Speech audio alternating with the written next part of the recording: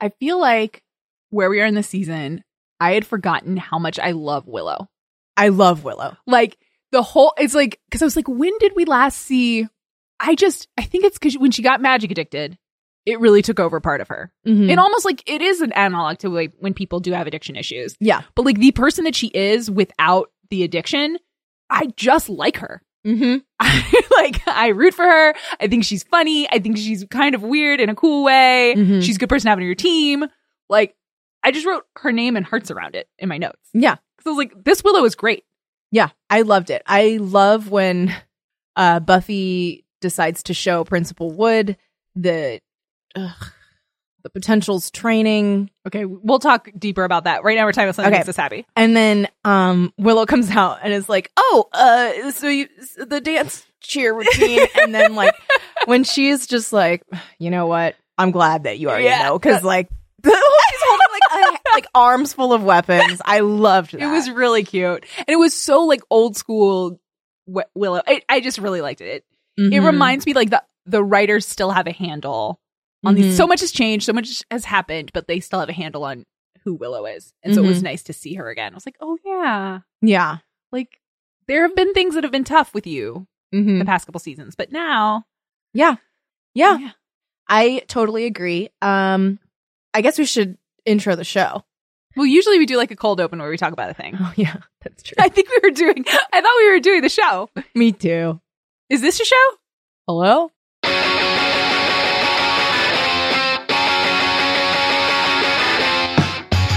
Welcome to Hellmobby. I'm one of your co-hosts, Ryan Mogi. I'm another one of your co-hosts, Kelly Nugent. And today we are talking about 2 episodes from season 7, Get It Done and Storyteller. Yeah. My first note for Get It Done is velour sweatsuit. Me too! Oh my gosh. Okay, so seeing Buffy in that made me remember why they were popular. Yes. She looks amazing. I mean, I think we have talked about on podcast. I'm ready. You're ready. I'm ready. You're ready for them to come right back. Honestly, I think you should go now to the Goodwill because they're going to become a hot commodity. Right, and then they won't be there anymore. Right. So I feel like now is the time to get the best velour sweatsuit there is at thrift stores. It looks amazing on her. She looks so good. She looks cute. I called her Mama Bear Buffy. Yeah. She looks cute. She looks really cute in it. Yeah. Though, can we talk about this dream? Because I'm just a person who watches Buffy the Vampire Slayer. Sure. But I know that pretty much every Slayer dream is prophetic. Yes. It always means something. And sometimes it means something very literal. Yeah. This one is very literal. She has a dream. She's walking through the house late at night. There's potentials everywhere. Probably more potentials than there actually are. There's just like every corner of the house, there's potentials. She's checking on them all. They're all sleeping. And then she hears a noise. And it's little Chloe, one of the potentials, huddled in a corner crying. Very upset. And then the first Slayer shows up and is like, I think she's like, you're not ready? Something like that, yeah. Like that. Then Buffy wakes up and she pays extra special close attention to Chloe to make sure that Chloe's okay, because clearly Chloe is in trouble, right? That's what happens? Yeah, she's like, you know what? My dreams usually are a prophecy. Yeah. I should make sure that something's okay with Chloe. This specific girl, of all the girls, is the one girl whose face I saw in that dream. So probably I should just give her a heads up, check in, see if she's doing okay. Make sure that she's not like having all night conversations with the first. Yeah. Nope, she doesn't do that. She doesn't do that at all. And it's kind of ridiculous that she doesn't, even just like when they're having breakfast, say like, hey, Chloe. How's it going? Even if it wouldn't have changed the ultimate choice that Chloe makes. But like Buffy doesn't treat it like anything. And it's like, no, it's a prophecy. Yeah. They're all prophecies, Buffy. Yeah. And even like later in the episodes, she's like, I get visions sometimes. So she knows the difference between visions and bad dreams. Or even when Kennedy's being really hard on her. Okay. There's so much in that scene because one, it is maybe the worst training thing I've ever seen. What the fuck are they doing? I feel like a kickboxing class at the Y has more intense kicks and punches in it.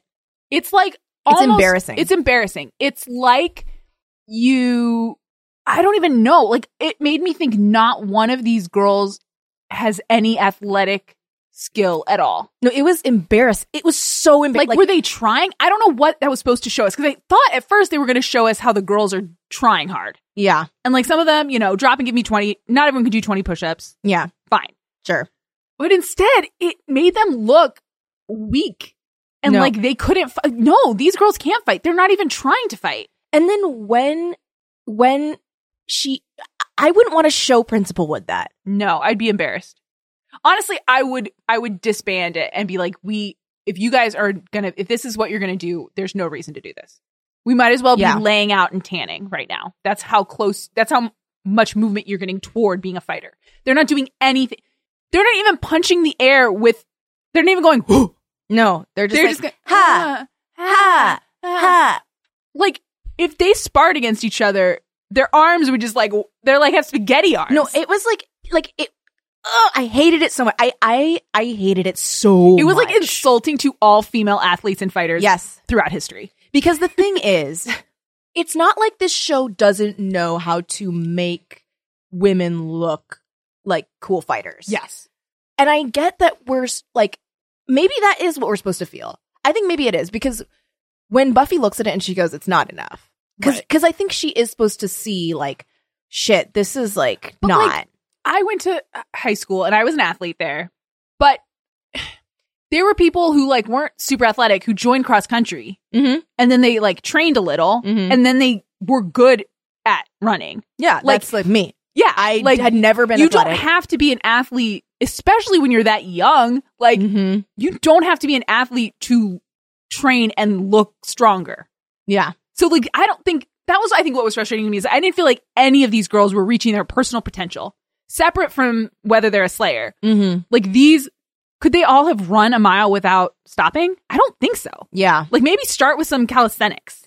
That was the thing too, where it was like, it seriously, and I think that's like my general issue with just like the sloppiness of like the casting, the way that they treat the potentials.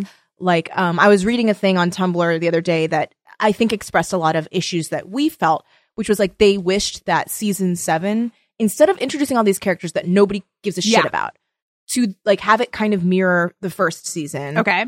And focus on the core 4. Yeah. And then maybe, and like then also like, oh, like stuff with Anya and stuff with like people that we've grown to care about, rather than being like, this is the last season. Here are all these rando people that we're not going to bother to try and write anything interesting about. We know where things are going with these potentials. So I think you can still get to where they end up with what if they introduced just like Amanda? Yeah. They introduced one person who's next in line. Everyone else is getting murdered. And they train one person. And then they could even have the Dawn thinks it's her and then it turns out not to be her. Like they could do so much. I guess you wouldn't get Kennedy, which right now, who fucking cares? Fine. But like, I think you could go down to 2 potentials. And the 2 potentials, you could get to know them. Yeah. You could see them grow as fighters. Yeah. But right now, they're a bunch of doofuses. Like, I don't know. There's no organization. Like, do they care when they're doing those punches and stuff? Are we supposed to believe that those characters are trying? I don't know. It looks like it looks fucking stupid. You know what it looks like? And I was talking about like school. It reminds me of like if someone tried to do these kind of moves in like a 7th grade phys ed class. I was thinking PE. Yeah, it looks like PE, where like you're required to do it. You don't really want to sweat because you're going to have to go back to class. Yeah. You're wearing clothes that you don't really like want to sweat in either because you're going to have to keep wearing them. So you're like, that's what it looks like. It looks like PE. You're so fucking right. It looks exactly like the beginning where you have to like, they're like, all right, jumping jack, right foot, left foot. It looks and everyone just kind of like goes through the like arms don't really move. Yes. That's what it looks like. And then they're going to walk the track for 30 minutes. That's what it is. Like, whereas it should look like at least some of them, because they want to live, should be trying. And then to have Kennedy be doing this like drill sergeant bullshit on a group of people that don't seem to be, it's not working. No, they're not responding to it. I mean, calling someone a maggot and then being like, I called her a maggot. And you're like, what the fuck are you doing? Also, then it's like, okay, well, maybe don't abuse them. Why are you in this leadership position? Because you're Why fucking are you Willow? Exactly. Like, no. I'm like, why does she have any kind of, like, 'cause she's the oldest? Maybe because she's oldest. And honestly, if she were doing it well, great. Then we'd finally have a purpose for Kennedy.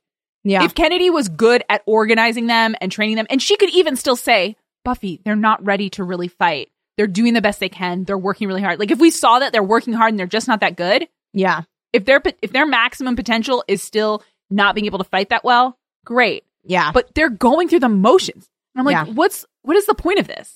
It's pretty horrible. Like, they could be doing just sit-ups and push-ups and getting stronger versus what they're doing. Like they could, son, whatever. And then they like put their arms up and then they're like, now put your arms down. It's embarrassing.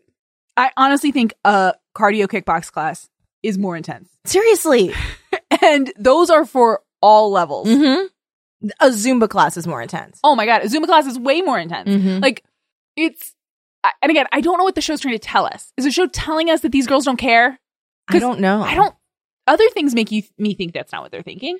And is the show telling us that, because honestly, like, that Buffy is embarrassed of this? Because, like, she should be. Yeah, I think she is embarrassed. I think she is, because it looks pretty stupid. It looks stupid. But then maybe it should be like they're doing stupid exercises, but trying hard at them. Mm-hmm. Or they're all, like, trying to do, I don't know, what is it called when you do a cartwheel into a roll or something? Like, they're all doing something that should be like a basic gymnast thing that all Slayers can do, and they're not good at it. Sure, that's like, maybe the thing. Have them do something that is like a skill that they're still developing instead of them all in unison, spaghetti arming. Yeah, yeah. It's not like, and what the fuck? What? Why does it matter that they're doing any of this? Like, it doesn't matter. No, like them doing these punches. Like, it is so infuriating, and I feel like I need to, like, think on it a lot as to, like, why exactly. It is the PE thing. Mm-hmm.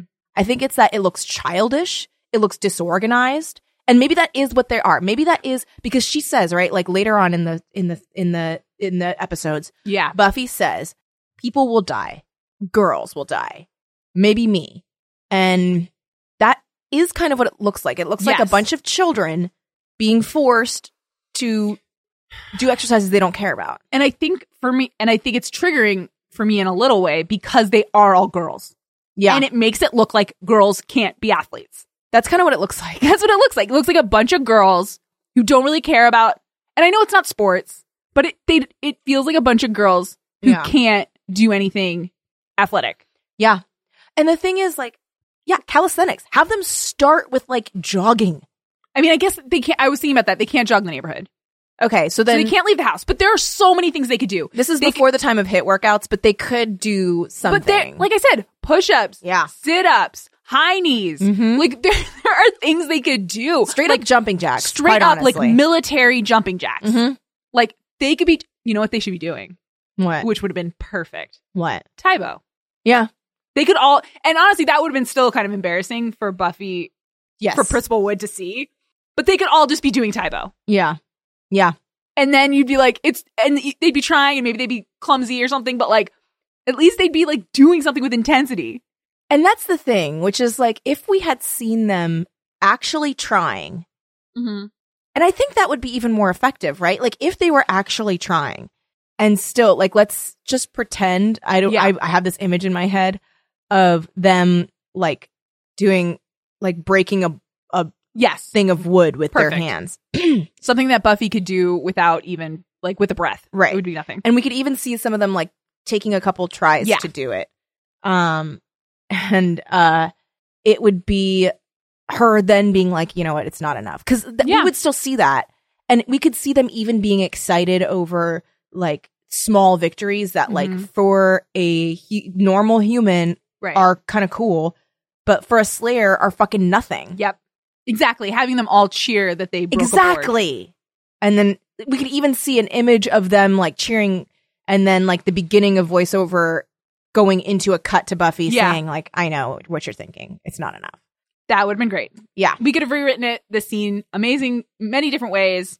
And I think the other part of it, and I think we'll get to this more, because we are kind of, and one of the things I love about season 7, there are a few things, is that it goes back to the origin of Slayers and what that means and what that's all about. And not necessarily just in a plot way, but like really getting to what it is and not just why Buffy is special, but like what the future can be for Slayers. And the 3 that we've met, Kendra, Buffy, and Faith, are all way fucking tougher than these girls. And I would imagine, we've seen Buffy a little bit. We didn't see Faith or Kendra before, but I can't imagine Faith standing in a backyard and doing what these girls are doing. No. I honestly can't imagine Kendra doing it either. No. Both of them have will beyond that. So like, that's the other thing is like, so you're saying that after Buffy, they were all bad? Yeah. Every other potential Slayer is just bad? That's the... or after Faith, I guess. Yeah. I mean, maybe they killed the good ones. Maybe they were able to somehow rank all the good people. Yeah. And they like went click, click, click, and got, because we saw people running. Yeah. Like, would Felicia Day actually be able to outrun those eyeless guys? And also, like, I don't think so. Kennedy, her being so old makes me think that she got looked over by those bringers a lot. That's true. Okay. Maybe she's the worst. Now I'm going back. I wish that they had just said this. Yeah. That this is the bottom of the barrel of potentials. Yeah. Because the bringers killed all the good ones. Yep. Boom, boom. Everyone who was next in line. And this is like, it's like King Ralph. Have you seen that movie? No. It is a classic. It's referenced in a Buffy episode. Oh, well, King Ralph is about, it opens with the entire royal family in Britain taking a family picture. And because of the flash that they use and the water that they're standing on, they all get electrocuted to death. So it's like 100 people and they all die. Oh my God. So they have to figure out the lineage, like connect it, and they end up, the next in line to the British throne is this guy Ralph who lives in America. And so he gets to become king. It's John Goodman and it's a goofy 90s movie, whatever. But maybe this is a King Ralph situation. So that's why they all are lame. Yeah. And I don't even think Kennedy is next. No. I think Rona. I'm because worried I was going to say it wrong again. Rona. I think Rona might be next because she like seems to, at least her brain seems to function.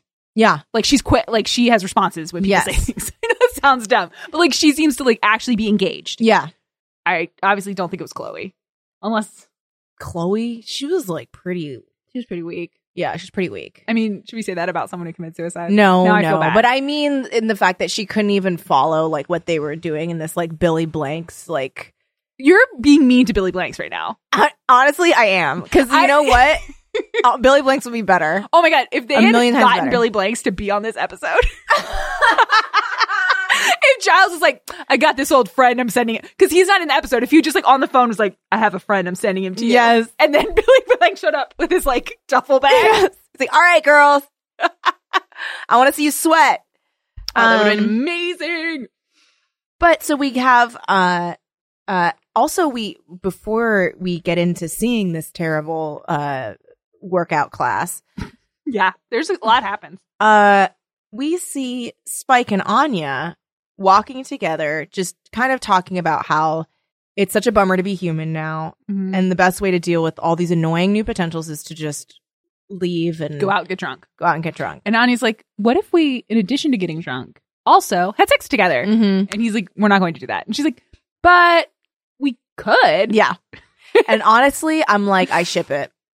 I mean, you know, now that my Anya Giles eyes have opened, yeah, that's still my like primary ship. Okay, sure. But in the meantime, this is like a fun ship. This is because there no hearts are going to get broken. Which that's part of why I feel like it should happen. But this is the difference pre-Soul, post-Soul. I think with Spike. I think old Spike, even before the incident, would have at this if the incident hadn't happened, he stayed in town, whatever. I think he and Anya could have a friends with benefits situation. Yeah.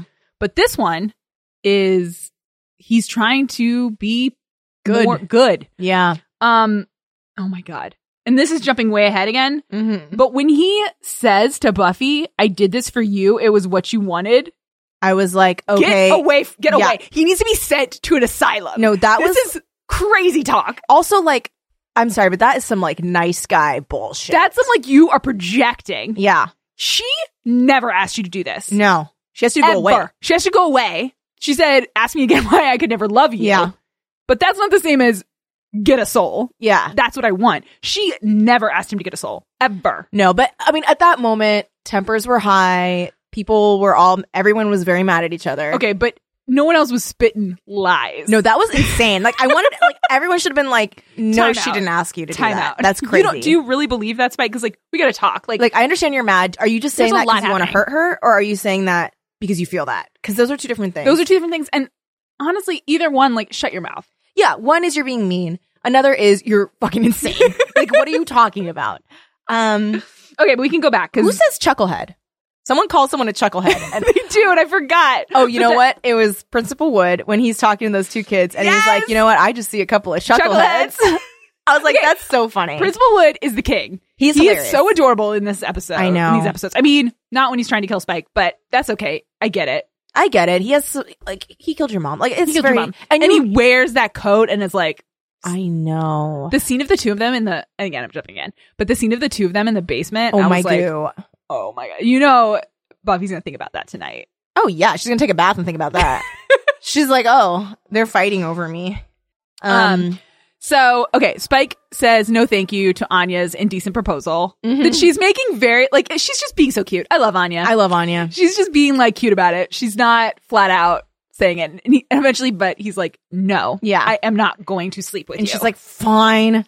And then a demon comes and he's like, Daphne says hello or whatever. yeah, And tries to kill Anya. he basically like and this is also the difference between Soul Mhm. Spike and non-Soul Spike, which is like Soul Spike is a little bit smarter Mm-hmm. because he was like, okay, I just need to repel this guy Yep. and like take Anya away. And Yeah, get Anya safe. Mm-hmm. That's more important than fighting. Yeah.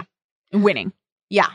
Which Buffy cites as something she doesn't want, Yes. which is interesting. But well, Buffy's speech, we'll get to Buffy's speech. Yeah. Buffy's speech it's a complicated speech. Well, and there's the a timing lot. of it, there's a lot going on. there's a lot of it. And I like my like TLDR of like notes about it were just like, it's a tough situation for everyone. Minus Spike's. I know, it's like Thing. Buffy gonna Buffy is what kind of how I felt Yeah. about it. Yeah. It's like, It's well, like, you know. You align yourself with Buffy, sometimes she's gonna be condescending and judgmental. Yeah. And And like, then- that's annoying. That's but, annoying, like, but like she'll save your life at the end. So yeah. And that's the thing too, is that like, we keep saying like, we'll get to it. But like, that's the thing too, which is like, which we've talked about, which is the results of what she was basically therapizing with, Mhm. conversations with dead people, which is like, but when it comes down to it, she is still alone. yep. Like, you are all in it with her, but she was the one that had to fight that Uber vamp in the middle of a Thunderdome to get you guys to be on her side. She's the one who's had to die twice. Yeah. And like, you are all potential, sure. So that makes you guys all the same. But once you are called to be a Slayer, then that is it. Like, Yeah. the only other person that like can feel what she feels, but still differently, Yeah, is it's like Faith. Faith. Yeah. But Faith has that whole thing of like being the other Slayer, and then that's this whole other That's thing. a whole nother thing. Well, and I think Willow, and she does call Willow out in that speech, Mm-hmm. but even Willow has enough. I mean, I think it's that she knows Buffy well enough that she's like, okay, I'm not going to take this personal. Mhm. I'm not going to get all mad about it. Mm-hmm. Because what Buffy is saying is right. Buffy's saying, I'm in this. I need you to be in this too. Mhm. And your fear is not a good enough reason not to be in it with me. Mm-hmm. And she's right. Yeah. Because like the stakes Yeah. are too high and Willow could also be like, well, actually my fear trumps what you're Yeah. saying. But what Buffy is asking for from Willow is not, I feel like it's not as bad as what she's doing to the Potentials. Because the Potentials, literally one of them just committed suicide. That timing was very minutes bad. ago. Very, very bad. Whereas for Willow, I'm like, yeah, no, I get it.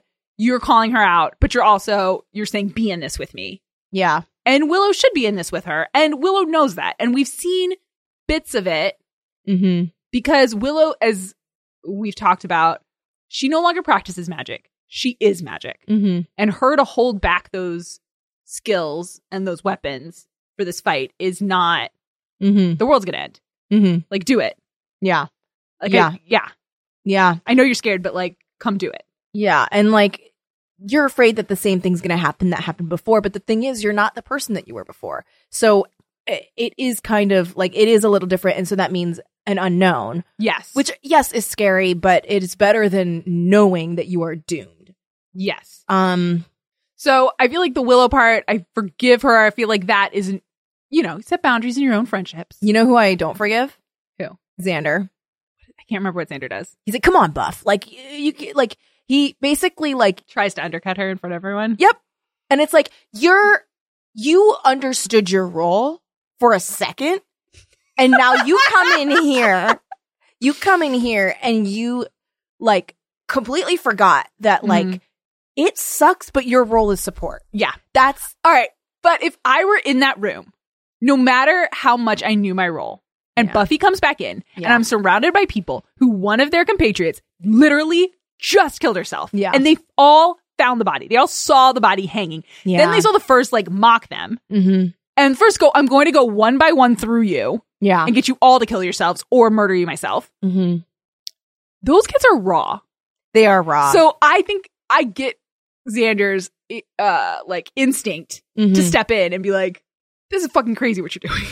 Yeah. And also something that we're all kind of seeing as detached viewers. Yes. Is that Buffy is not dealing. She's projecting. She's she feels responsible for Chloe's death. Yep. Angry that Chloe died, scared that Chloe died, scared that she can't protect these girls. Right. And also alone in the aftermath. Yes. Even though she's not, like we've said, she always does this. Mm-hmm. And I get it because I do it too. Mm-hmm. But she puts herself alone. Mm-hmm. She's like, no one else can handle this, but then I'm going to take care of it myself. But then I'm alone in this. And it's like, yeah, but everyone could have helped you dig that grave. Yeah. You didn't have to do it by yourself. Yeah. You didn't have to do it probably at all. Yeah. You could have sent 3 girls to go do it. You chose to go do it by yourself. Yeah. So and then to come back and be like, you know what I just did? I just dug a grave by myself. And it's like, well, you grabbed a shovel and stomped away. You grabbed a shovel and a dead body and went out to the woods. You did do that alone. Yeah. But and you can't be mad at everyone else that you did.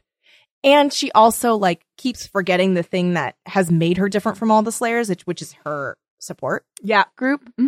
And so she is alone, yes, in that she's the Slayer. She's the only person that can feel what it's like to be the Slayer. She's the one who has to make hard decisions. Mm-hmm. But she's Buffy the Vampire Slayer because of her team. Yes. But of course, that's so easy to forget. When you get in a world of you're oh, I feel alone. Yes. Of course, the only thing you feel is alone. Right. And you ignore all the other stuff. Right. And you start pushing people away because they can't understand how alone you are. And then you're more alone. Yeah. And then also to reframe the narrative and be no, I'm alone because I have to do this alone. Yeah. Not, oh my God, I have to do this. And it's well, literally any of these people would have helped you. Yeah. You can all you have to do is say a thing. Yeah. Hey, I need help. And then people would help you. Yeah. But you can't refuse to ask for help. I mean, you can because people do it. Yeah. But when you refuse to ask for help, you're probably not going to get any help. Right. Especially when you give a really you've been known for giving these speeches about how no one's good enough.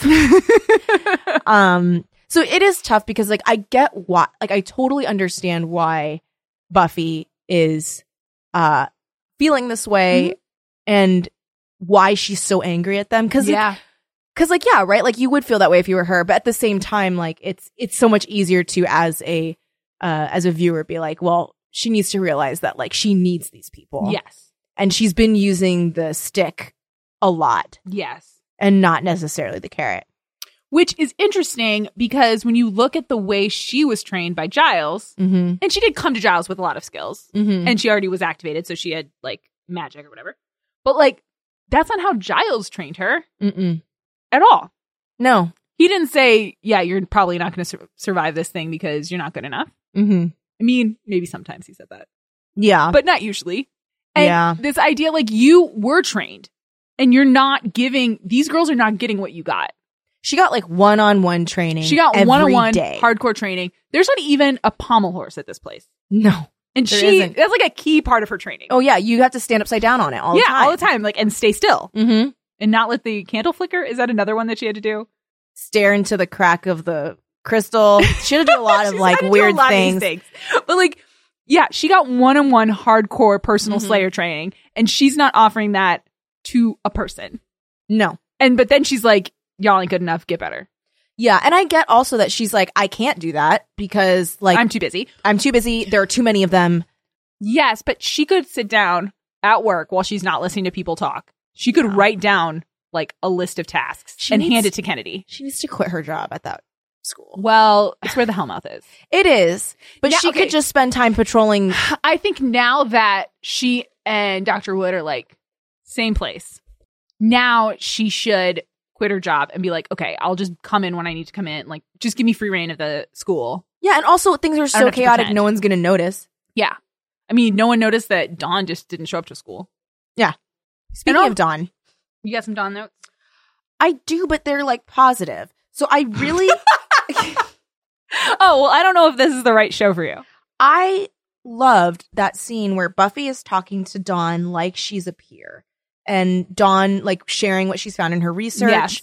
And, like, there isn't, like, Buffy's not doing that thing anymore of, like, no, you have to be protected. Like, you can't do any of this. Yeah. Like, it really is just Dawn being like, this is what I found. Like, ugh, like, I've learned ancient Sumerian. Yeah. Oh, my God. Also, how about when she was, like, reading the thing and then it became, and she's like, and they're like, wow, you're translating fast. And she's like, it's not in Sumerian anymore. I loved that. Yeah. Dawn has grown really well. The show, as we've talked about, like, they figured out how to write her. And Buffy's allowing her to grow up. And so, yeah, I feel like I like Willow a lot right now. I like Dawn a lot right now. Honestly, I know we complained about Xander. I like Xander a lot right now. Yeah. The Xander Anya stuff in the second episode, which I'm sure we'll get to. I have good things to say about that. Like, it's all good. Now, I do have some complaints about Andrew. Okay. Number one, that big board is lame. Oh. Well, he is. They're supposed to be cork boards. Yeah. They're supposed to be thumbtacks. Yeah. They're supposed to be photographs. He has one poster board. He has one poster board, none of those three things. No, he's not good. You can't at call it a being- big board. It's a poster of some thoughts. It's like one of those posters with kind of the foamy inside. Yes, it's foam It's core. one of those. He's not good And at you know what? being anything. And if it's foam core, you know what you can do? What? Use thumbtacks. Yeah, you can use thumbtacks. He's not good at it. He's not good. He's not good and he, whatever. But that was very disappointing to me because you know I love a big board. No, I know you do. I own a big board. I haven't done one yet. I know. I'm like, I got to do and it. so when you see someone that has the opportunity I and they don't know. take it, it's very frustrating. I do like that he shook hands with Principal Wood while his hand was in an oven mitt. I did like that a lot. I thought that was a really funny detail. Yes. And he is good for comic relief. I like that they're like he's a hostage. Yeah. And like Guestage. So like Andrew in general, I don't have a lot of problems with. I just was very, like you said, I was disappointed in that he had this opportunity to make a big board and that's what he came up with. And he called it a big board.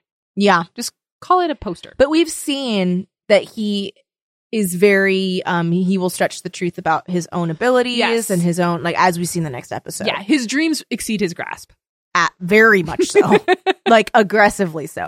It's also interesting when people have, like, I've read a lot of complaints about season 7, and one of people's biggest gripes is why is Andrew still around? He should be dead. Which is interesting, but I'm like, half the characters on this show is like, why are they still around? They should be dead. And Buffy doesn't usually kill people. Yeah, she doesn't kill people. Like, she has accidentally. Sure. No, someone else did. Oh, yeah, that's right. It was Faith, but Well, no, but I thought she thought she killed that one girl. I thought she killed. Oh, but it was a robot. I thought she killed she's already someone. dead. That girl was already dead. It was when Warren tried to frame her. Oh, that's right. She had the fantasy. And then the Ted thing, but he was a robot. he was a robot. So Okay, she's never killed a person. But So her execution is not her style. no, it's not. And like, if it were, that's like kind of scary that a Slayer would be that way. Also, like, She was going to kill Anya. she was going to kill Anya. Oh, but that was before she's Anya a was demon. human. Yeah, Buffy does not kill people. That's part of why Andrew's alive. The other Yeah. part is he is as harmless as a gnat. Yeah, I mean, he did kill someone. he killed someone, but he did kill someone. But I think also, like, I think his character is important especially when we see the next episode. Yeah. And we'll get to it. This is Storyteller's one of my favorite episodes in the whole series because I think it does say something about storytellers and Yes. distancing yourself from a narrative and a thing that a lot of people tend to do, which is like cinematize their own lives so that they're not part of it. Right. And it's like, It's a oh, way this to- thing happened to me. And it disengages you and it's sort of the way some people use religion. Just to give, it like takes away your own agency and responsibility for what has occurred in your life. Right. It's like, well, because God wanted it to be this way. And it's like, okay, Maybe. but maybe also look at your own actions. Yeah, but like if you see a pattern of things where like you do certain things and then these things happen, Yeah. God or not, maybe change the things that you did.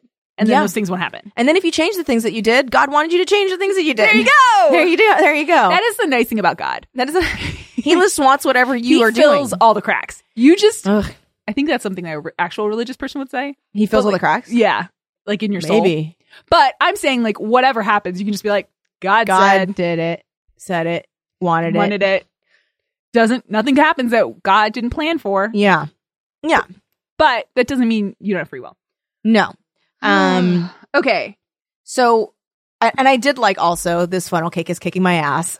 Oh my God. Have you ever had funnel cake cookies?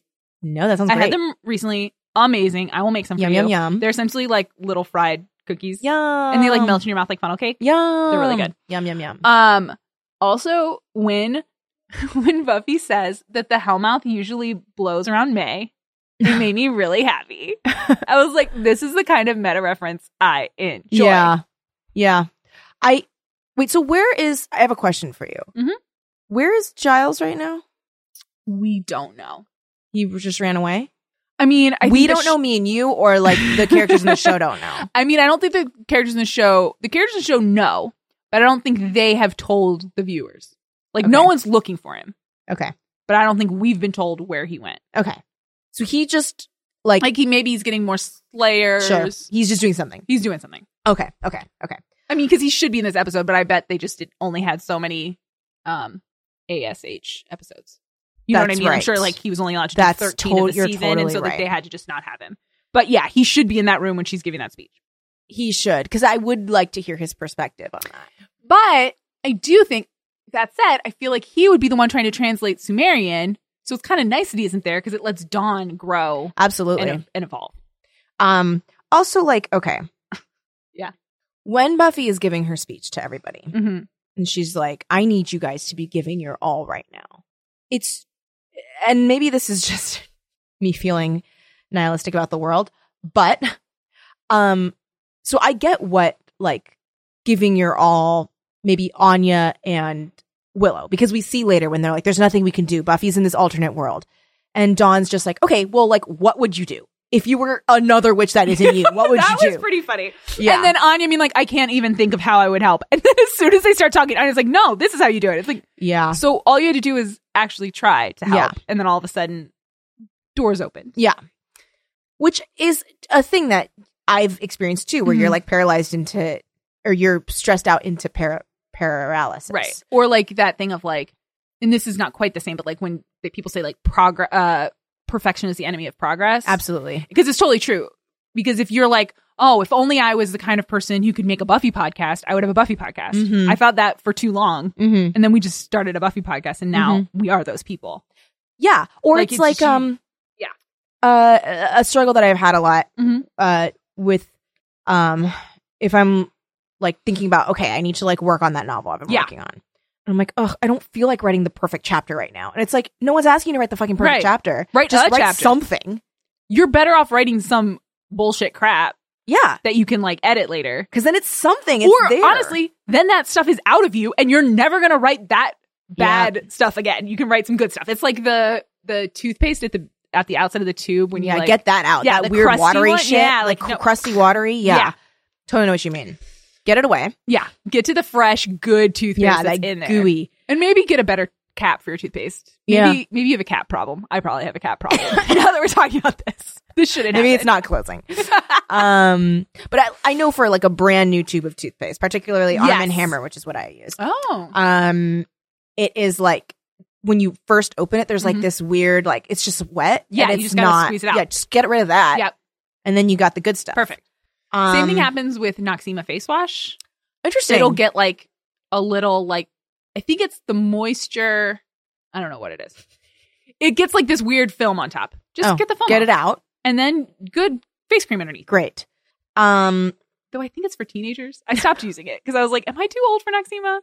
I do like to splash my face though. Oh yeah, and just like wetness all behind you. Your whole bathroom's covered in water. That's why there's like a weird wetness on top of my Noxzema. I put from all your water.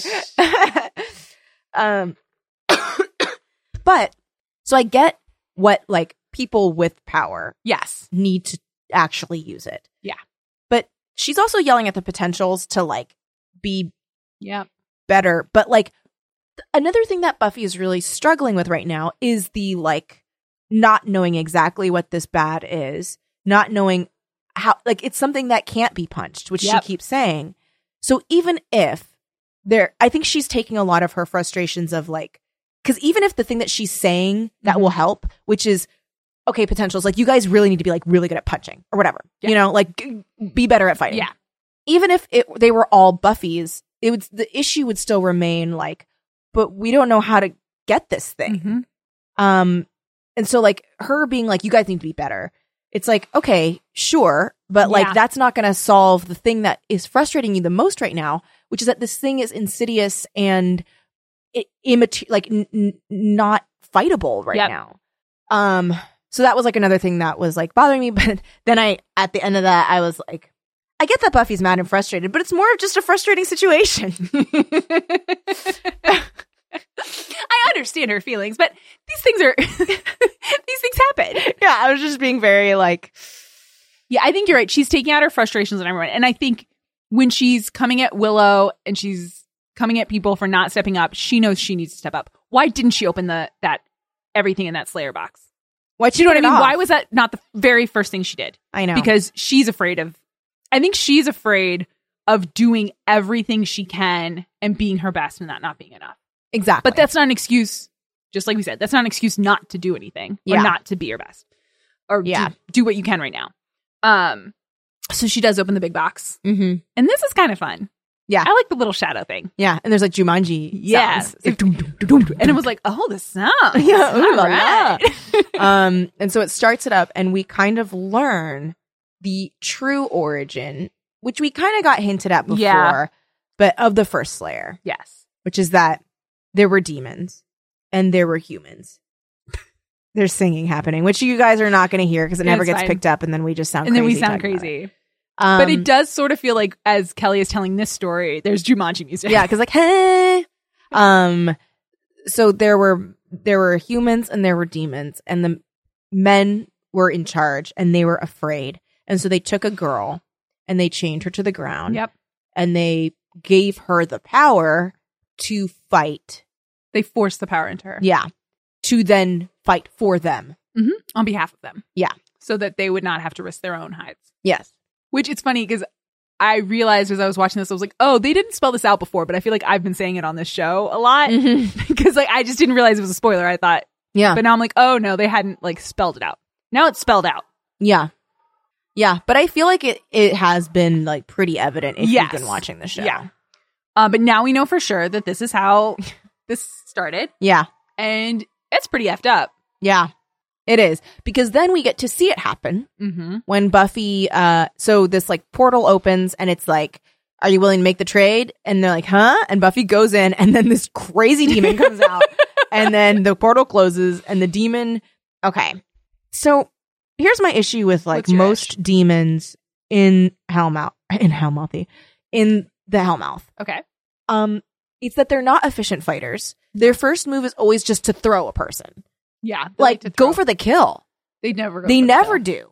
Yeah. They always go for like, I'm going to throw you against this. I'm going to throw you against that. They're throwing everybody willy-nilly. I also feel like, but part of it is they don't usually have a lot of weapons. It's true. So maybe they're afraid that the person has weapons, so they need to throw them so they'll drop they want to like, I think they want to like knock the person out or like defeat, like get the person down and they can like step on their head. Yeah. Pull off their arm. Also kick just, them in the nads. Yes, kick them in the nads. I think we also need to talk about, so Buffy's full outfit fully becomes more evident once she's walking around in Joshua Tree. She is wearing the same kind of like witchy skirt. Yes. With high-heeled witchy boots. Well, it's got like a high-low like it's got like peak. It's not high-low, but there are many layers. It's not all one length. It gets like tall. It gets higher in the middle on the side. Yeah. And it also has like a ruffle kind of thing. So it started as a circle skirt. Yes. And then it was like, you know, when you're at the hairdresser and they take like just a chunk of your hair and they use the scissors like vertically yeah, to like thin it. It's like someone did that with this fabric. Yes. And so it's like PC. I had a skirt like that also had ribbons involved, and it was black, and it was that same look. And I'm pretty sure I saw this episode of Buffy and I was like, I love that look, and went and got one of those skirts, and it was like, it just added to the PC-ness of the skirt. Yes. Well, there was a time when like that kind of like, not quite prairie skirt, but that length of skirt and fullness of skirt was a look. I had quite a few of those. Me too. And I felt like the with look boots. Yep. And the look that you're going for is like a sexy fairy, dark fairy witchy person. Yes. Who like could do a spell on you, but like won't. Yes. Probably. That was like the look. And so Buffy's wearing that with a chunky knit, cream colored turtleneck and a jean jacket. Yes. And without the jacket, I like it more, I think. Me too. But I don't mind the jacket itself. No, I don't mind the jacket. With the jacket, it feels like waist up J. Crew, waist down witch. Yes. And it also feels like two different climates. Because it's like a warm climate on the bottom, cold climate on the top. Yeah, unnecessary. Yeah. So I was noticing her outfit a lot. Yeah, that was the look she took through the portal. So she's through the portal and everyone's like, we got to get her back. And I'm like, if you get her back really fast, what's the point? She went through the portal on purpose. I know. I know. Like, do you notice that she went? I mean, they do the perfect timing. Mm-hmm. But like, did she remember how she did it on purpose? Mm-hmm. And they're like, we got to turn it around. And I'm like, you know how annoyed she's going to be if she traveled all the way through this portal, came all the way back, and didn't learn anything? I know. What they should have, how they should have phrased it was like, we need to figure out how to open the portal. So that when she's ready. Yeah. Because right now they're like, and that was the thing too. I was like, don't do it too fast. She's got to get the info. Yeah. But no, make it so that the portal is open for when she's ready to come back. Mm-hmm. And Kennedy is like pouring it on, like, Willow, you can do it. You've got powers. Oh, we haven't said this part. I hate Kennedy in this episode. When she talks back to Buffy and is like, oh, God. We all know that there's someone in this room way more powerful than you. That was some crazy bullshit. Also, God. Shut the fuck up. None your business. Also, you don't really know that. Also, you saying that, you don't know what you're putting Willow through. Mm-hmm. You are not seeing Willow as a person who is recovering from an addiction. You see her as a bargaining chip. Yep. To because really all we're learning is that you're an immature little idiot who doesn't know how to respect other people. And specifically doesn't respect the woman that you're dating. No. Because you're this attempt, are you trying to defend her? Because I don't think you're thinking about what she wants here. No, exactly. You're trying to have a pissing contest with Buffy? One, you're gonna lose. Yeah. And two, you're not helping Willow. Yeah. You're not thinking about Willow's needs at all. Yeah. Oh, Kennedy, man. I really hate her. I feel bad, but I do. Hate is a strong word. Yeah, hate is strong. I don't hate her like I hated Skarsgård in Big Little Lies. Okay. I don't think I've ever felt that much hate for anybody in my whole life. For a fake character. It was like... And it's crazy because I've seen him in other things where I didn't hate him. Exactly. I don't know after this if I can watch him in anything and not hate him. That's how much I hated him. It was like the instant I heard his voice, I was filled with an insurmountable rage. Even when we had scenes that were theoretically innocuous with him. No, but I was like, there's something wrong. I hate him. I hate him so much. I hate him. So I don't hate her in that way. Yeah, it's not visceral. Especially because I think, and I don't know why I have hope because I've seen this season before, but she could be okay. Sure. She just isn't. It reminds me of Dawn when she started. Figure out who she is, write that character, and then maybe she's worthwhile. But right now, she's a drill sergeant who also stands up to Buffy, who also is judgmental about Willow's magic. Mm-hmm. How about she's like, I'll see you tomorrow. They share a bedroom. So maybe she was going into a different room? Maybe. That was the thing. And way to go. You're going to reject her now that you've seen her magic. Well, you encouraged her to use it. You called her out in front of everyone else about how powerful she is. Then you saw it and you reject her. It just so aggressively shows how much she did not understand Willow. And if this was the end of their relationship, I think I could be okay with that. If it was Please, I'm crossing my fingers. But it's not. For that. They're making out in the next episode. I know. I hate that. If this was the end, if it was I thought you were one thing, I just realized you're this other thing. I'm not mature enough to handle this other thing. I'm going to back off. And that was just it. Mm-hmm. Okay. But Willow is making out with her in the next episode. I know. I'm like, Willow, have some self-respect. This girl is not good enough for you. Or just have it be like a dumb little fling. Like, I don't care. But I think and I don't know the real life analog because it's hard because it is like an addiction, but it's also an addiction now. She's allowed to do it and it's not, she doesn't have to be abstained. So it's weird. Mm-hmm. But like if I was vulnerable with someone in that way mm-hmm. and then they were like, I need some space. Yeah. I think it's like, okay, keep as much space as you need. Like I had the love of my life. Yeah. I don't need to now deal with angst from you. Well, it's just like I'm just imagining, like, you're like, I don't drink alcohol because, like, it just makes, I don't like the decisions I make. Yep. You know? And then they're like, oh, but come on, just, like, drink a little bit. I've heard how fun you are. Mm-hmm. And then you drink. Mm-hmm. And then let's just say that you embarrass them. Like, nothing bad. Like, you just, like, like, you get too drunk at a bar and you, like, make a scene. Yeah. Like, you, like, dance on a table or something. Yeah, and then you, like, pull them up on the table. Like, mm-hmm. you make them, yeah. Mm-hmm. And they didn't like being pulled up on the table. And then the next day they're like, you were really childish when you were drinking. And it's like, well, then why push me to be more fun and drink? Like, yeah. And they're like, I just didn't realize you'd be so, like, silly and weird. Tomorrow. I'll see you tomorrow. I think it's the I'll see you tomorrow part is like, especially because she fucking saved the day. I know. She saved everything. So but she should have just drained all of her life. She should have just done. Okay. I guess that part, I wasn't really taking into account the draining part. Yeah, she drained the her draining energy. part is pretty, that's pretty bad. Fucked up. All right. Maybe I'm turning around. So she's not so, it's not so shitty. Well, and it's like, the thing that kind of bummed me out, and this is kind of like abuser rhetoric. Yeah. Was when, so Kennedy's like, you drained my, like, the life from me. And she's mm-hmm. like, but that's how I am when I'm like that. And you should know that. I was like, damn, that's some, like, fucked up rhetoric. Have I ever told you about the guy that I work with? I don't think I told you this story. We were talking about something and he's like, I'm never judgmental to the girls that I date. And we were like, okay. Cause like, we were like, we all don't believe you. Yeah. But like, we were like kind of joking. We were like, all right. And he's like, I just, if they do something that I don't approve of, like, I'll say, do you really think it was classy to drink that much last night? What? And all of us, it was like, he was talking to like 4 women and we all were like, what? No! That's insane. And we're like, no, that's awful. Judgmental. That's judgmental and he's like, yeah, she didn't like it. And I was like, yeah.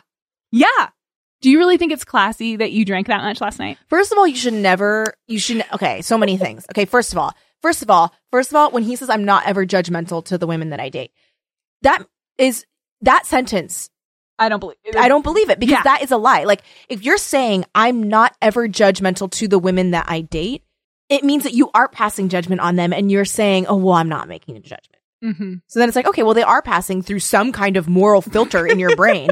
So already incorrect. 2, you should, okay. The word classy. Ooh. You should never ask someone. Do you think it was classy? Yeah. Ever. Unless you're asking, I think you could ask about yourself. If you want. Sure. Like, do you think this dress is classy or do you think it's too normal. matronly? Fine, sure. Oh, I guess that's it. It's like clothes versus people. Yeah. I was like, it's like using the word orient. That's what I was thinking that, but you didn't want to say it. It's okay. Yeah. I can say it. Okay. But that's what it feels like. It feels like you can, it can be a thing rug. Can be classy. Yeah. But a person, that should not be a measure of a person. Also, like, okay.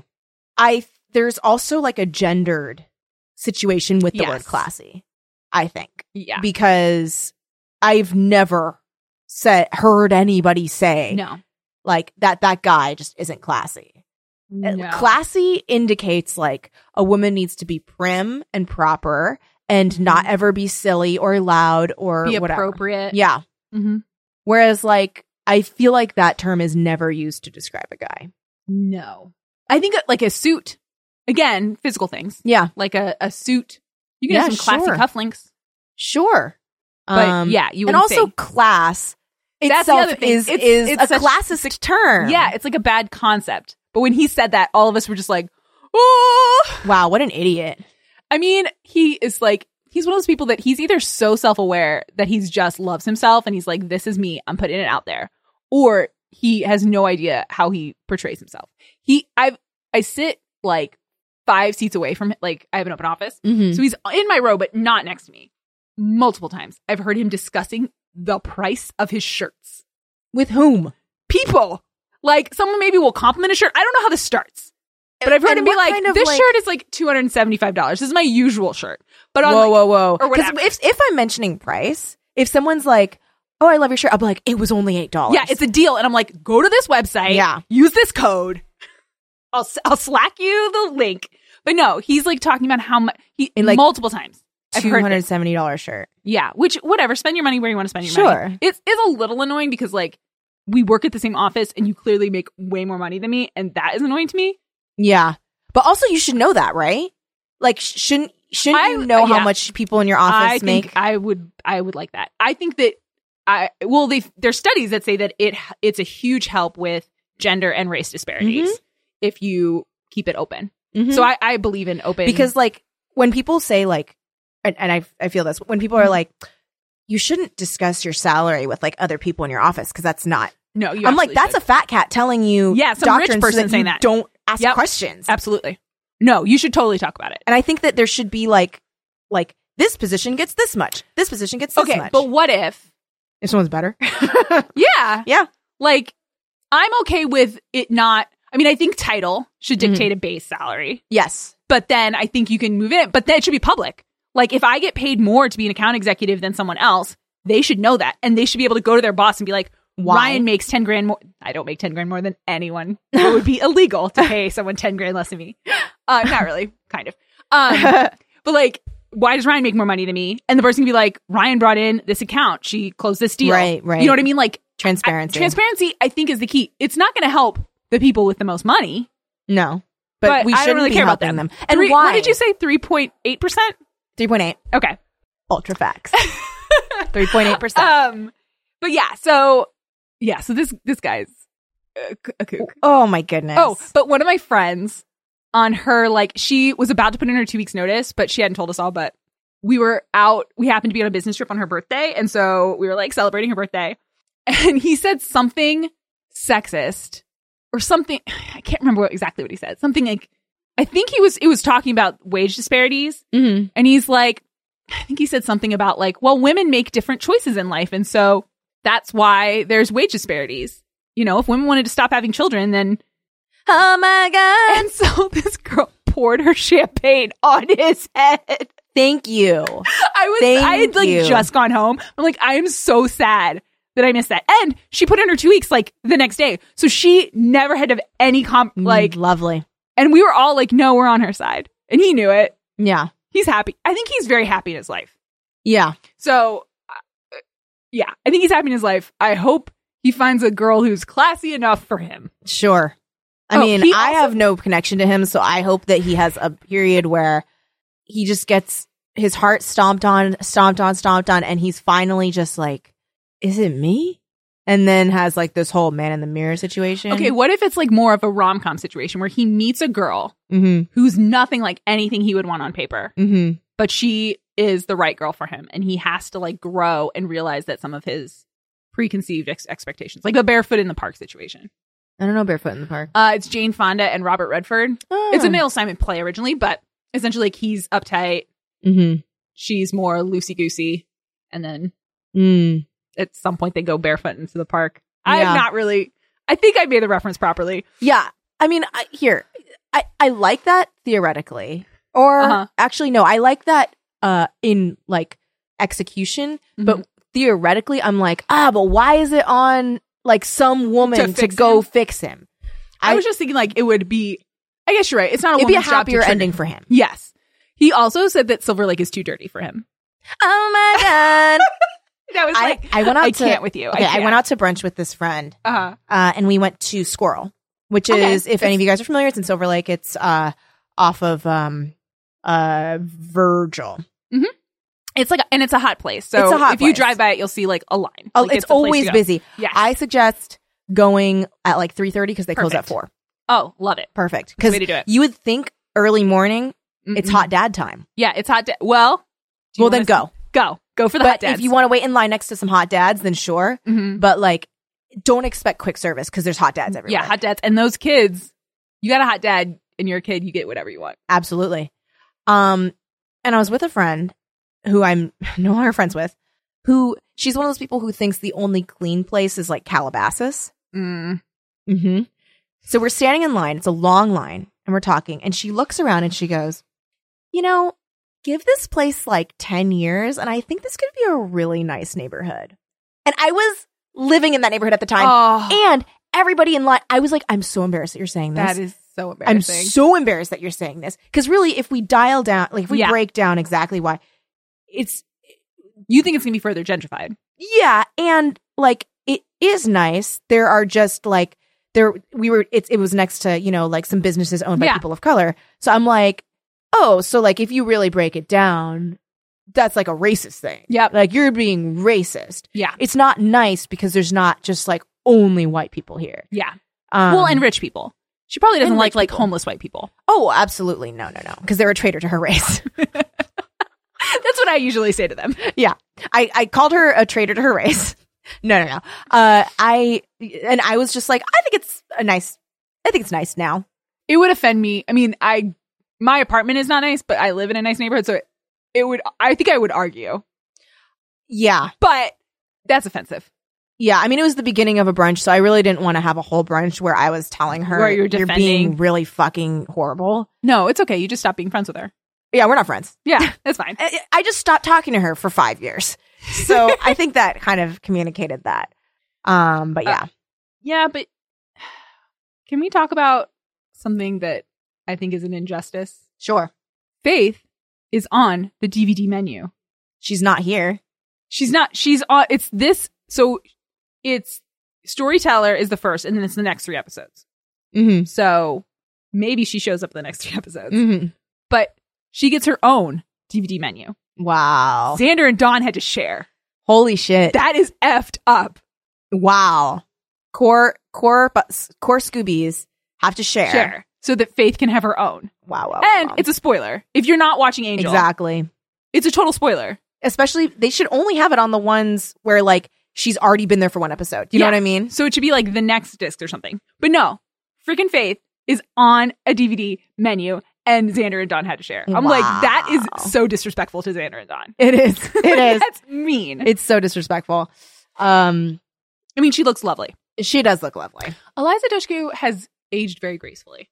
She looks the same. She looks the same, but, like, her hair, I think, gets better. But maybe it's just I like the trends in hair as they've happened. And also the trends in makeup, because, I mean, I'm just going to say 1998 was not a great time in makeup for a lot of people. Yeah. And I think she looks really great with, like, just a more subtle. Well, yeah, because it went subtle, and now we're, like, in contour times, which I wonder if, and I don't mind contour times, but I wonder if in 10 years we'll look back at contour times and be like, holy moly. Because people are like reconfiguring their faces. No, and also like, it I mean, you and I aren't. No. I think I know what your face looks like. Yes. But it is, and especially when it's just in photos. Because in real life, you can see when someone's been contouring like crazy. Yes. And I say follow your heart. I have done a crazy contour if I know I'm going to be on camera, but it's like. And I feel like it just might be a trend that passes. Yeah, I think and so then too. We're all like, wow, we were doing that. Yeah. Or maybe it tells me. Maybe we contour forever. Maybe. Or maybe we go even harder. We do something else. I don't know. Who knows? I think it would be fun if people contoured into like, and I know some makeup artists do, but I wish it was like a common thing to contour your face into like alien shapes. Yeah. Like contour animals. Your face. Yes. Into, okay. like a cat. Check Kelly's Instagram. There is fresh pics. Yeah. Like just like weird, like make your eyes like lopsided. I wish that was like the weird thing. You know what I mean? Like you contour not to have like perfect symmetrical face, but to look strange, the more bizarre, the more. Yeah, I feel like that would be fun. That would be cool. Have you ever done baking? What? Apparently, there's this thing where you bake your face. What? You put like loose powder on your face, and you let it sit for a while. Okay, and then you like wipe it off, or like you dust it off. It's supposed to keep your makeup not moving forever. Apparently, drag queens do it. So you put a bunch. So after you're done with your face. you're done with everything, okay. Then you put like all this loose powder, like a thick layer of loose so powder. much. Okay. Yes. And then you wait. I think it's like a minute or something. Like you're letting your face heat like hold the stuff. That's why it's called baking. And then you use like, I think a very fluffy brush to like get the excess off. Interesting. I should try it. Apparently it's much better in person than photographs. Really? Like, have you ever seen, I think it's similar to, have you ever seen when people have the translucent powder and then they get taken, pictures get taken of them and it looks like they have like cocaine dust on their face? Yeah. Yeah. So you gotta be careful. Yeah, you do. I mean, it's like when we went on Alpha and their instructions are don't use bare minerals. Which is funny because like it's such a specific, I guess people have it. I've had it before. I've had it before. Okay, so like I guess it's popular. It's popular feel enough. like that mainstream. But that is really funny. And I remember you and I were like, someone must look bad. But bare minerals is the thing where like when I used to wear it, it would be like I would feel like good looking. Yeah. And then I'd see a picture and I would be like, me too. And I'd be like, oh, that's interesting. That's interesting. Because like when I left the house or like anytime I saw a mirror, because of course I looked at myself. Yeah. What am I going to do? Yeah. I looked good. Yeah. Now I'm like, wait, hold up. What is this like Who weird is this texturing? monster? What is this? I didn't realize that. I'm like, fuck, who's the guy in Powder? I know that's not what you meant. No, the guy, he has 3 names. He's not Edward James Olmos. He's, in... Oh, you're saying he doesn't have good skin? Uh-huh. But not Edward James Olmos, because he doesn't have good skin either. Wait, am I thinking of the right guy? Edward James Olmos, he, like, is your boyfriend's friend. He told my boyfriend about the dark web. Wait, is he... He's from Battlestar Galactica. He's also... And Steve Calculus. Yes. He's that guy. It took us so long to get But there's 2 guys with 3 names on Calculus. On Stand and Deliver. There's other people on Stand and Deliver? Yeah. I thought it was just like him and some students. Yeah, but one of the students is like a famous guy who's in other stuff. Calculus? Calculus. He was in La Bamba. Oh! He has 3 names too, doesn't he? Oh, gosh. I feel like if you didn't tell me, I probably wouldn't know. But yes, I know exactly what you're talking about. He was in La Bamba. He's kind of cute. He is cute, yeah. I feel like he plays Native American sometimes. Yeah, I think he does. And I'm unsure of his ethnicity. Lou Diamond Phillips. Yes, Lou Diamond Phillips. Which is a great name. He's a Wonderful. Filipino-American actor. Oh. But I feel like he's played so many. I mean, that's the thing with like, so he's full Filipino? It says Filipino-American. You could try to find his early life. He was born in the Philippines. His father was an American of Scottish Irish and 1/4 Cherokee, and his mother is Filipina. Okay. But his mother has like distant Chinese, Japanese, Hawaiian, and Spanish. Okay. I feel like Philippines is a very multicultural place. So he does have a little Cherokee in him. So it's not totally. Yeah. But I feel like a lot of like mixed race, like Asian white people get cast as like a variety of races, which is just like, why can't you just use the right ethnicity person? But whatever. It's weird because I feel like there's 2 fronts, right? Like there's like be specific and do the right casting, but also have more colorblind casting. Yeah. Like both need to happen. Right. Well, so like if you're doing a story about like it's a biopic, then sure. But if it's like, oh, no, but we need like a sexy Latina and we need like that kind of thing. So yeah, it's like if it's just like a rando character, right? Like whoever sells the part the best gets it. Yes. But if it's a character like Memoirs of a Geisha, for example, why they cast a Chinese girl to play a Japanese character? Oh, did they? Yeah. I didn't see that film. God, she used to be in everything. Zhang Ziyi. Okay. So Ziyi Zhang, it's like because it's backwards. Yeah. Okay, so yeah, Zhang Ziyi gets cast as this Japanese girl. Ridiculous. Which I'm just like, why? But they're, whatever.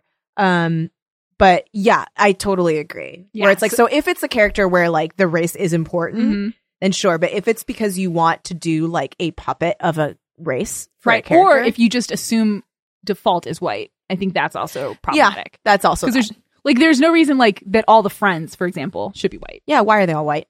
Because I'm sure I've seen the episodes.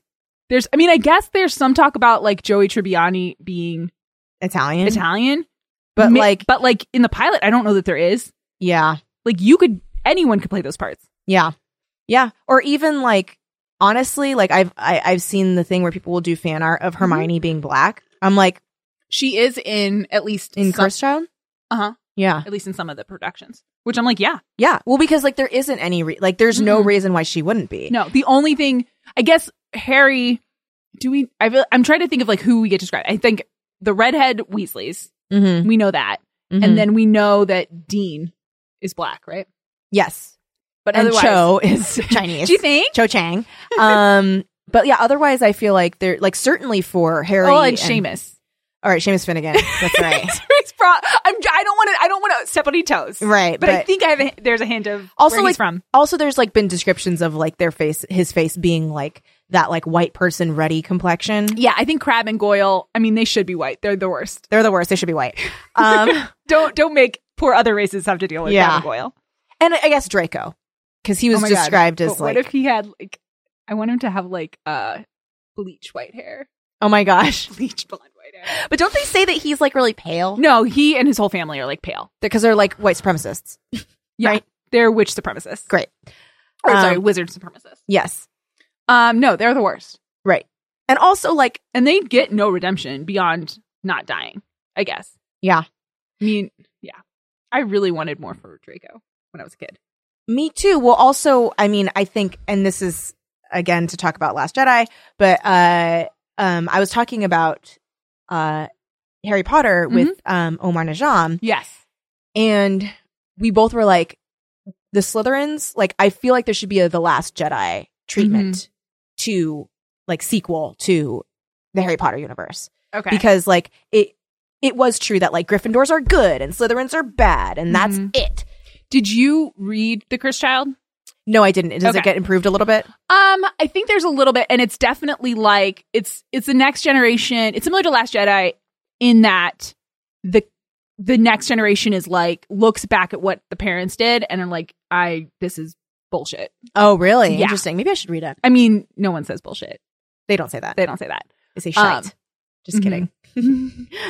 But it's I need to see it. Let's go to New York and see it. Okay.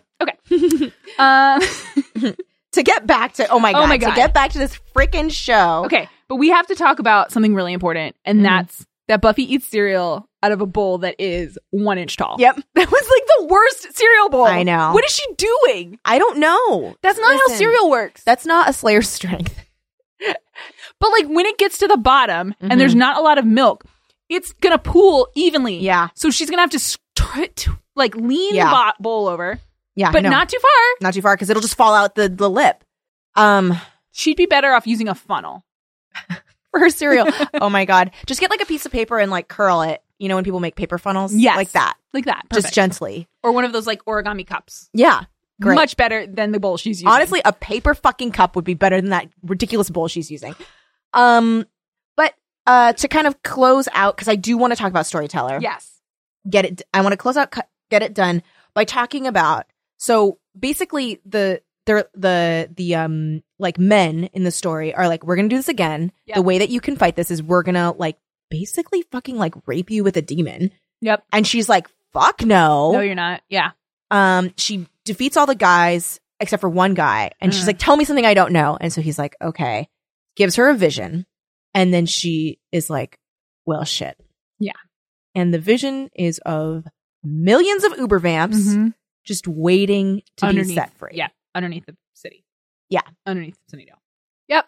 And that's the closing shot. It took a lot to kill one Uber vamp. There's no way. There's no way. There's just no way. There's no way. It's insurmountable. And I think, like, I don't know, I really liked it ending on that. And I liked her. I mean, Sarah Michelle Gellar totally sells it with like, because there is this hopelessness when you start to think of like all the things you'll have to deal with, and like also just like what it means to really fight, and that it's like really fucking unending. So I really liked that. Yeah, it was really good. And I love this Buffy Willow moment because they are best friends, and that is someone she can lean on, even if she's still Buffy. Yeah, and I also loved that Willow was like, you could try positive reinforcement. Like, I love that Willow feels comfortable enough to tell her that, and that Buffy is just like, yeah, I know. Yeah, I get it. Yeah. And then that episode ends, and we come to, I think, and we were feeling the same way about another episode in Angel, where it's like, we just needed a break from this for a second. It's heavy. It's heavy. So we get Andrew doing a like, what is the... It's like Masterpiece Theater. That's what it is. Mm-hmm. Slay of the Vampire. Yeah, he's sitting in front of a roaring fire in a lovely armchair in what looks like a study. Mm-hmm. He's got a pipe. You actually see him smoke it. Mm-hmm. Yeah. And I also love the difference in, like, again, this is like from the very beginning, we see that in his mind, he's constantly reframing what he's doing. Yep. Like, he's seeing this as he's this eloquent guy. He's wearing this robe. He's in front of a fire, blah, blah, blah. And then, like, we cut to, like, him. He's sitting on a toilet. Yeah, huddled over a VHS recorder. And is, like, so much less eloquent. Yeah. Is this bumbling little idiot. Yep. Someone's banging on the door. Anya wants to get in. Mm-hmm. It punctures this idea that he has of himself. But it's also a coping mechanism. Because he's got a lot of things he doesn't want to think about. Mm-hmm. Also, Anya's hair is fire. Anya is great in this whole episode. She's amazing. She's amazing. They have a throwaway line at the beginning to let us know that vampires are visible on video cameras, even though obviously they wouldn't be. Yeah. But okay. Fine, sure. I'll buy it. All right. Just tell me, because magic. Because magic. Because there's no mirrors inside. Yeah. So basically, Andrew has tasked himself with, like, he's like, somebody needs to see this. So this story needs to be told. So he's videotaping all of this, and he's kind of creating like a documentary about this. Yes. And he's like doing interviews with each person. And even as he's narrating these, he's glamorizing everything. Yes. And I do love, I feel like there is something different with how they're filming the regular scenes. Yeah. Just making them drabber and not really any music versus his, like, it's like interspersed with cuts from his, like, mind, which are so oversaturated with color, Vaseline lens, music. So I really liked that. Yeah, they did a really good job of that. And then even the B story, I think, is still in the same realm. Like, it echoes without being too on the nose. So we have Buffy is back at school, and she's seeing that in the halls, things are not going well. All of the real bad. Everything that's ever, like, pretty much everything that ever went wrong at Sunnydale High is now happening. All of the guys want to beat each other up. A girl almost goes invisible. Like, there's ghosts in the mirrors. Like, everything that's ever gone wrong in the Hellmouth is happening right now. So, and that's kind of interesting because it's like this echo of all the stories that she's lived through, that I guess she's learned from to a certain extent. And she enlists, Principal Wood is like, "What is up?" Yeah. And so the two of them realize that maybe it's that the seal hasn't closed. Yeah. And so they go down and they're like, well, we got to figure this out. Yeah. Like, let's look at it. Oh, Robin's eyes go way back into his head. Yeah, they go super in his head and he's like possessed by it. It's so creepy. But it's also like, and that's the thing with the first, is that like it's feeding off of his real insecurities and fears. Right. Whew. So we've got that as like Buffy's mission of the week is to close the seal. And then we're also seeing Andrew doing interviews. He has a really cute interview with Spike where Spike's like, "I don't want to be part of this." And then he's like, "Your light is off. Can you take that again?" And Spike does. Because Spike does like getting attention. Yes, he does. And I love that too, where it's like, of all the characters to buy into this kind of like romanticization of everything. Absolutely. Spike. Yeah. Which like we will learn about more later in like future flashbacks of Spike and like his origin. But like we do know that he was always a romantic and he was always a little cheesy. And so of course he's going to buy into it. But even the thing he said to Buffy in the last episode about, "I did this for you. It's what you wanted." Gosh. It's like, no, you're reimagining history. Yeah. So that one, you don't have to reckon with the incident. And also so that all your choices are now like the choices of a romantic hero. Whereas you're not the hero of this story. At all. Yeah. And we see that also because there's like, he does the interviews with each person and then he is like, "Let's learn a little bit about me." And I loved the meta thing of like, her speeches can get a little long. Because it's true, they do get a little long. Yeah, they do. And all of season 7 is like Buffy constantly giving speeches. She gives a lot of speeches. So he's like, "All right, well, in the meantime, I'm going to tell you a little bit more about me." And then we see his revisionist history. I loved that recut scene of him and Willow fighting. So it's great. From season 6. Willow's bad. Dark Willow. And it's interspersed with like real footage from last season. And then Andrew like deflecting the spells. Yeah. And she's like, that is one effective counterspell. And he goes, thank you, little one. And it's just like, are you freaking kidding me? It's so embarrassing. It is, but it's very funny. It is funny, and it's like, oh, Andrew. It's sad. It's sad. Like, because that's what got him into all this, is his fantasy of what, if he liked real life, he wouldn't ever have become part of the trio. Mm-hmm. What were they called? The trio. And that's sad. We can't even remember. I know. It was Doyle all over again. Or wait, is that going to be next week? It's next week. Okay. The future.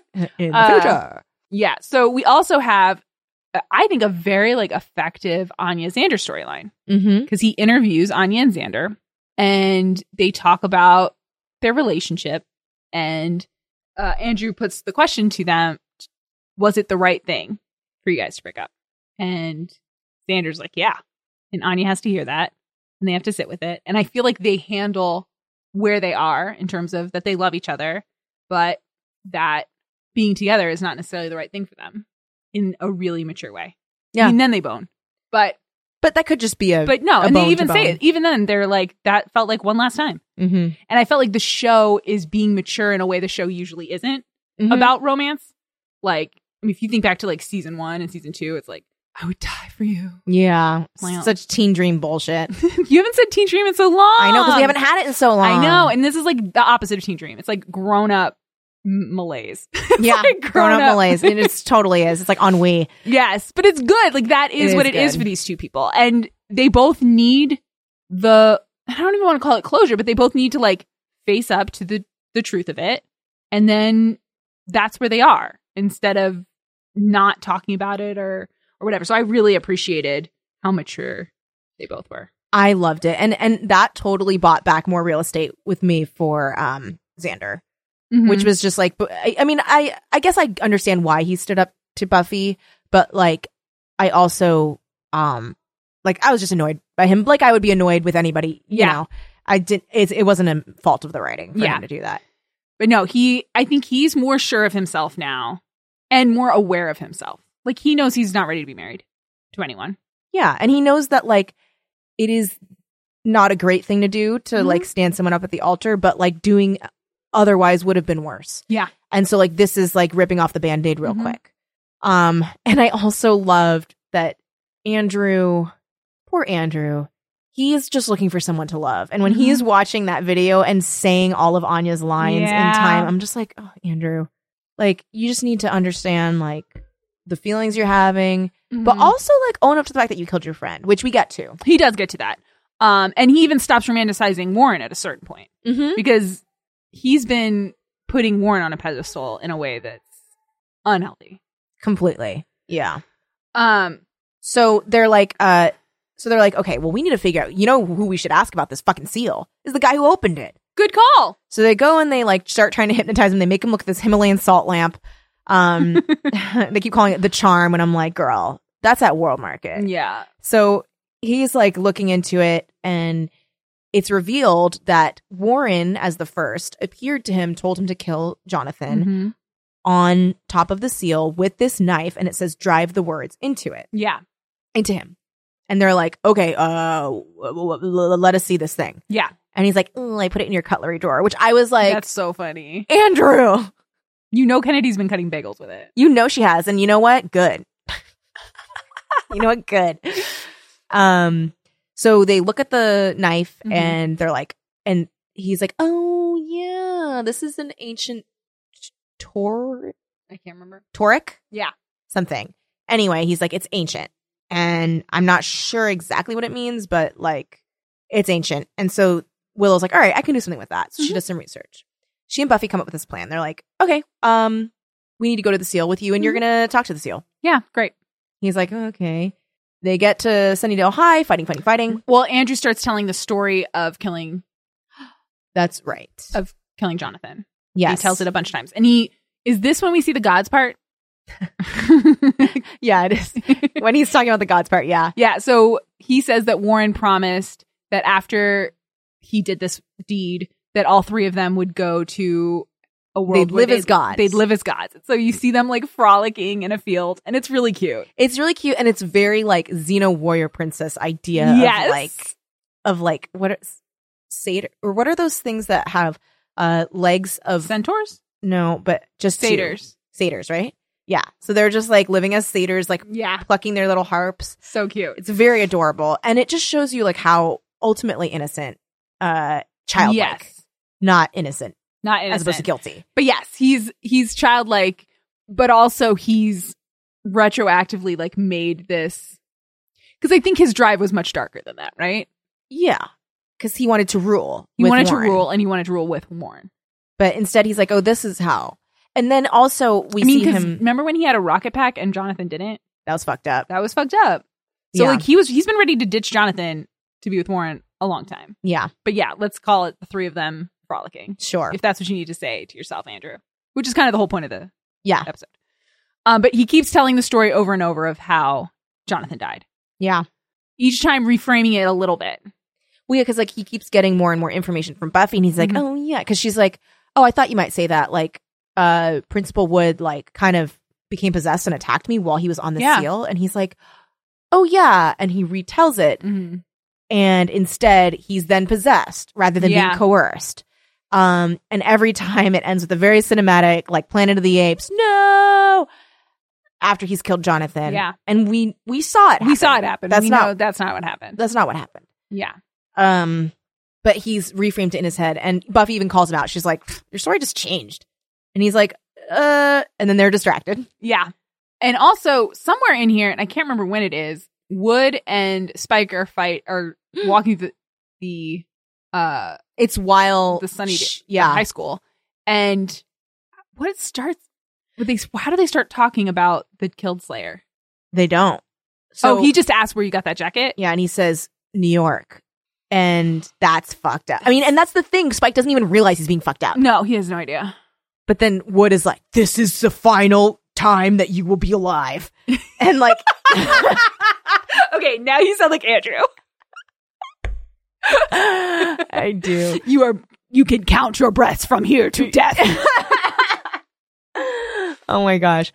So, poor Spike doesn't know he's about to die. No, he's like, New York, and it's like, and Robin knew. Robin knew. He was just like, that's what I needed to hear to kill you. That is his first name, right? Robin? Mm-hmm. So his name's Robin Wood? Mm-hmm. What? Robin Hood. It's awful. Oh, man. Was his mom Maid Marian? Maid Marian Wood. Well, she probably wasn't a maid. Hey, because she's pregnant. Yeah. Yeah, that's fine. So while Buffy and Andrew are like next to the seal, Robin and Spike are like fight out in the hall, and not each other. No. The random children, all the children, and they're trying to subdue them, not kill them. Right. And then one of the children hits Robin with a plank of wood and a stake. Yes. So he has a stake in his hand. Yeah. And he goes to stake. Yeah, he's ready to kill Spike. But then he gets tackled by some child. So another thing about this scene, which is weird and funny, and anyone, I don't think I have a picture of it. I can try to put it all together as a set. But a few years ago, we at the comic book shop next door noticed a Xander figurine. And it's Xander in a construction outfit, complete with like a hammer, and he's wearing a little construction hat. And then the set that he's standing on says "Die Cheerleaders." Yeah. So the set that he's standing on in that figurine is from this episode. Yeah. But he is never wearing a construction outfit in this. Nope. Does he rebuild the school in the next episode? Maybe it hasn't happened, but too busy. He can't do that. Okay, but right now it makes someone designed this toy. I know. It doesn't make any sense. Someone that has not watched this show. So they like saw a clip of the Die Cheerleaders die. And instead of putting any of the characters who were there at the time, they put Xander in a construction outfit. Which I mean, Xander in construction outfit is probably the most iconic outfit other than his army outfit. Yeah. Which is the one I would want. Where he all of a sudden knows how to do the army stuff. Yeah. That's probably his most iconic outfit. It's pretty weird. It's weird. It is weird because it would be like putting, I'm trying to think of a place that Buffy hasn't been. I'm just thinking of like the red pants, white shirt, or red pants, black shirt Buffy. Red pants, black shirt Buffy, and you put her in the field where Willow learned rehab for magic. And it's like, why? This person was never here. Yeah. Yeah. Or did Buffy ever go to drug den? Rack's place? Yeah. No. I know Dawn did. Okay. So this would be. It would be like, it would be like you get a Rack's place set and Buffy in her iconic outfit, even though she's never been there. Like in that room. In that room with the like where you would go on the ceiling if you're high. Yeah. It's crazy. No, it doesn't make sense. Unless I'm crazy and in the next episode maybe he like is trying to fix it. But even so, it's not, we've seen this show before. That is not an iconic moment. No. Anyway, it's weird. They made a toy of that. So Buffy she grabs Andrew and she's like, so she dispenses of the kids who have made themselves into the eyeless people, which is like so gross. So upsetting. And she's like, she does it pretty easily. They are baby bringers. They're baby bringers. So she kills them or gets rid of them. She gets rid of them. And then she's like, all right, Andrew, it's time. And she gets out the knife and he's like, oh, you're going to kill me. And she's like, seal needs blood. Did that really make sense that we'd have you come here and talk to the seal? Which is true. It doesn't really make sense. And she also gets very explicit with the episode's themes. She's like, story time is over. This is real life. This isn't a story. We don't know. There are no heroes. It's not a story of a hero beating evil. We're just doing the best we can. You're mythologizing. She doesn't say mythologizing, but that's what she's saying. Stop mythologizing the world. And then she leans, and then he's like, oh shit, I'm going to die. Yeah. And I didn't remember his tears were for himself. I thought his tears were for Jonathan and his remorse. Well, I think they kind of are. Because when he says that he's scared that he's going to die, and then he says, and this is what Jonathan felt. Okay. So that, like, I think when he's like, I did this to somebody. Yes. Like, I think that it is for that. And he says, like, he was my friend and I killed him. And that was sad. That was sad. But she kind of dips his feet are on the edge of the seal. And she, like, dips his body over the top of the seal. And just kind of holds him there for a while. She holds him for a while. Which she has to because he needs to keep crying until the little droplet comes off the bottom of his chin and hits the seal. Splat. Splat. And then the seal closes. Which I don't get why it would need the tears. Here's the thing. Let's not mythologize life, Kelly. Sometimes things just happen the way they happen. Sure. Don't try to make a story that makes sense out of it. That's what they're also telling us. Like, stop trying to hold us to accountability. It's just the way it is.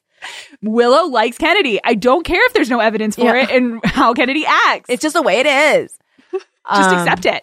But I did think Tom Lake's performance was really good. Oh my God, he's great throughout the episode. He does, because he has to do comedy, he has to do the drama, he has to do all of it. He's very good. And I love the way this episode closes. He's so good there. Yeah, because all of that artifice and bullshit falls away. So he ends up crying because he's like, she's like, why are you crying? And he's like, because I killed my friend and I am scared that I'm going to die. And this is the way Jonathan felt. And I did that to him. And then he cries. Yeah. And then she pulls him back and she's like, I needed your tears. And he's like, oh, you weren't going to kill me? And there's a part of me that's like, as much as she just said it's not a hero story, like, she's fucking Buffy. She's not going to murder you. Yeah. She's not going to murder you. But at the same time, so she's like, he's like, you weren't going to stab me? And she's like, no. And he's like, well, what if the tears didn't work? And she just walks away. I was like, Buffy. She's like, not answering that. I love Buffy. Yeah, so he does one final little vlog. Pre-vlog. Yeah. Oh my God, he would have had such a vlog. He would have had such a vlog. I don't know if he'd have that many followers. No. But he would have been one of those people who, like, shows up in Warren's vlogs and, like, really hopes that that's going to boost his numbers. Yeah. Also, he, like, would not stop making those vlogs, even though no one watches. Oh my God. You know who would have hated The Last Jedi? The Andrew. Trio. Yeah, the trio. They would have hated it. Honestly, season 6 wouldn't have happened because they would have gone after. They'd be so busy. Yeah, going after Rian Johnson. Yeah. I loved this episode. Oh, so he says his last thing where he admits to the true underlying course of everything that he's doing right now is that he's scared and he thinks there's a good chance he's going to die.